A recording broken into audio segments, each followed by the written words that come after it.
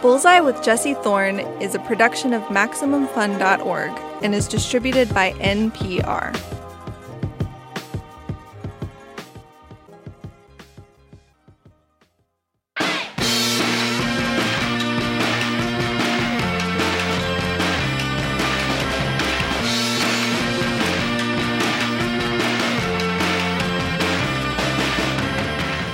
It's Bullseye. I'm Jesse Thorne.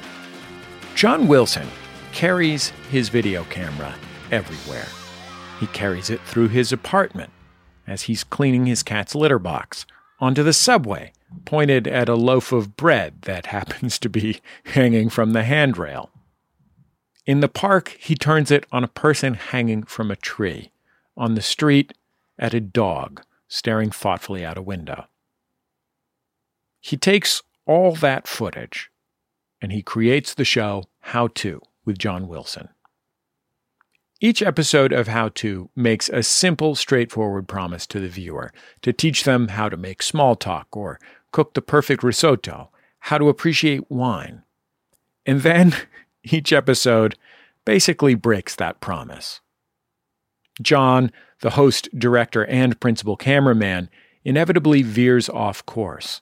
He gets bogged down in his personal life. He stops to look at a big pumpkin. In one episode, which was originally about splitting a check at a restaurant, John went to a party where all the other attendees were referees. There is nobody like John Wilson, nobody making television as strange, compelling, fascinating, beautiful, and hilarious as John Wilson. So when we heard about the third and sadly final season of How To, we invited him back onto our show for a segment called I Wish I Made That. It's a chance for guests to go in depth about a piece of art that's affected them so deeply, well, frankly, they're jealous they didn't make it. John Wilson is a lifelong New Yorker. He lives in Queens. He was raised on Long Island. When we asked him if there was something he wished he'd made, he picked a movie, a documentary, which is unsurprising. But that movie is Los Angeles Plays Itself. It's a documentary that, it's not about New York. Here's John Wilson. My name is John Wilson. I make a documentary TV show called How To with John Wilson. The movie I always wish that I made is called Los Angeles Plays Itself.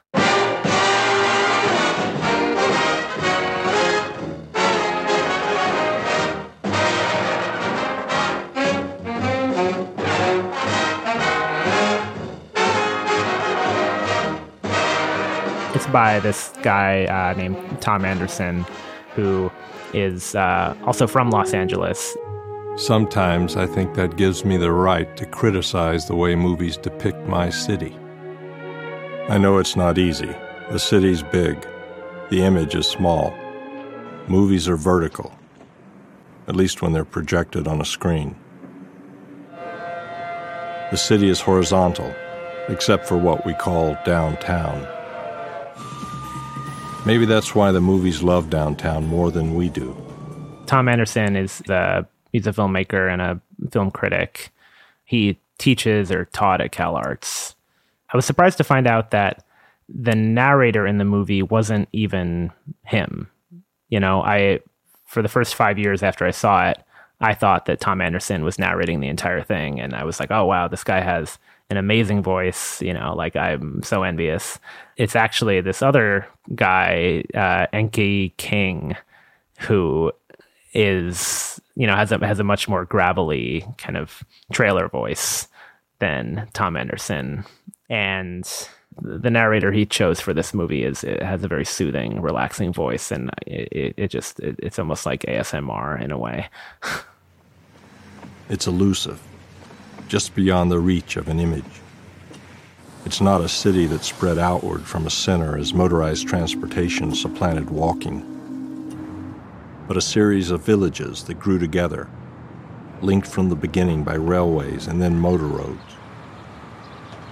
The villages became neighborhoods and their boundaries blurred, but they remained separate provinces, joined together primarily by mutual hostility and a mutual disdain for the city's historic center. An essay film usually involves some kind of narration. It can be personal sometimes, whether it's memoir. It can be academic, like this movie is, where the writer is kind of studying a very specific thing. Of course, I know movies aren't about places. They're about stories. If we notice the location, we are not really watching the movie. It's what's up front that counts. It's a film with just a bunch of clips of movies shot in Los Angeles, and he narrates over all the clips and talks about how the city was represented, from the beginning of Hollywood up until today through these various depictions. He has a take that I really like within it, that like the city, it's one of the most filmed cities in the world, but you still don't really have a sense of place when you're watching a film that's shot in Los Angeles. It doesn't have as many like landmarks. It doesn't like have as much of an identity as New York or Chicago or something like that. But still, like there are these iconic parts of the city, like the Hollywood sign or Griffith Observatory or the Bradbury Building, that show up time and time again and are actually do play themselves sometimes. I don't know. This movie is just like candy to me. Los Angeles may be the most photographed city in the world, but it's one of the least photogenic. It's not Paris or New York. In New York, everything is sharp and in focus, as if seen through a wide-angle lens. In smoggy cities like Los Angeles, everything dissolves into the distance, and even stuff that's close up seems far off. New York seems immediately accessible to the camera. Any image from almost any corner of the city is immediately recognizable as a piece of New York. Los Angeles is hard to get right. It's a movie about Los Angeles, but I personally didn't grow up there. I grew up mostly on Long Island. This movie kind of was the most panoramic kind of view of Los Angeles that I've ever had. I think I was 23 when I first saw this movie, so that was about 13 years ago. I didn't realize that you could just put narration to imagery like this and create something really entertaining and deep, and it kind of changed the way that I see the moving image. Some buildings that look functional are permanent movie sets. One of the most memorable parts of this movie happens in the first quarter of it. A McDonald's in City of Industry is never open to the public. Here actors are paid so we can see them smile as they ingest their Big Macs. I love the idea of this pristine fast food place that is just has never been enjoyed by anyone that actually lives there, off screen. A roadhouse at the corner of Avenue Q and 145th Street in Palmdale has never served a regular patron, but it appears prominently in Swordfish and Brother. What I love about this movie is that it kind of exposes each film within it and shows it shows you all the smoke and mirrors involved in making like a car chase happen or a location something that it's not. But what I really like is that this movie shows that the films within it actually serve a dual purpose as like documentaries of a place. It's not just Blade Runner, it's not just LA Confidential. It is a documentary of this specific time and the way that like a lot of the architecture or the civic design is perceived.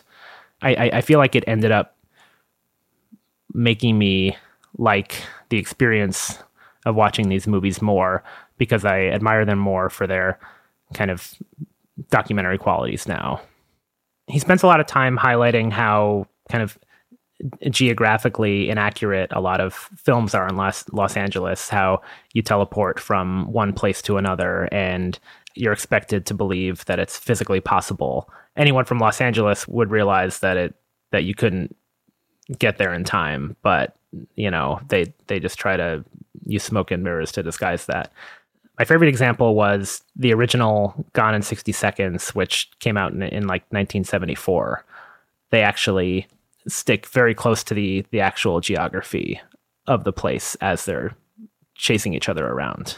And the best Los Angeles car chase movie is stubbornly, even perversely literalist. Director Toby Halicki realized Dziga Vertov's dream, an anti-humanist cinema of bodies and machines in motion. His materialist masterpiece was the first manifesto for a cinema of conspicuous destruction. It was also the first Southern California movie centered in the South Bay, the unglamorous southern coastal region of the Los Angeles basin, stretching from Long Beach to El Segundo. I wish that I made this movie because I just think it's a perfect film. It's got like a century of archival material. It's just so smart, and it just feels, and it's just so well written. It takes something that you're really familiar with, and it kind of shows you the backside of it. It kind of strips it of all the narrative, most of the time. It shows you what the historical purpose of each movie is, after you've come to appreciate it for its entertainment qualities. Once upon a time, visitors could take a guided tour and see how tires were made. Just as today, they can take a studio tour and see how movies are made. John Wilson on the movie he wishes he'd made, Los Angeles Plays Itself. If you've never seen Los Angeles Plays Itself, you definitely should. It is an incredible movie. You can stream it on Canopy, which is usually free with your library card, at least in most places. It certainly is here in LA. The third and final season of How To with John Wilson is also great. I mean, it is a really, really special show. It is so funny and amazing. Yeah, it is just like nothing else on television, and it's not homework. It is a delight. So catch that on HBO or on the streaming service Max.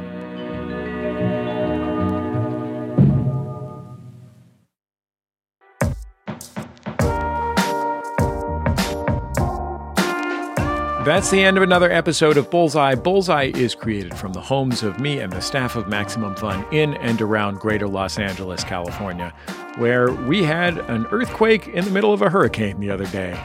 Los Angeles left relatively unscathed, so thankful for that. But boy, that was really something. Our show is produced by Speaking Into Microphones. Our senior producer is Kevin Ferguson. Our producers are Jesus Ambrosio and Richard Roby. Our production fellow at Maximum Fun is Brianna Paz. We get booking help from Mara Davis. Our interstitial music is by DJ W, also known as Dan Wally. Our theme song is called Huddle Formation. It was written and recorded by the Go team. Thanks to them and Memphis Industries, their label, for providing it to us. Bullseye is also on YouTube, Twitter, and Facebook. You can follow us in all those places. If you enjoyed something that you heard on today's show, please share it with somebody, because that is how people hear about our show. And I think that's about it. Just remember, all great radio hosts have a signature sign-off.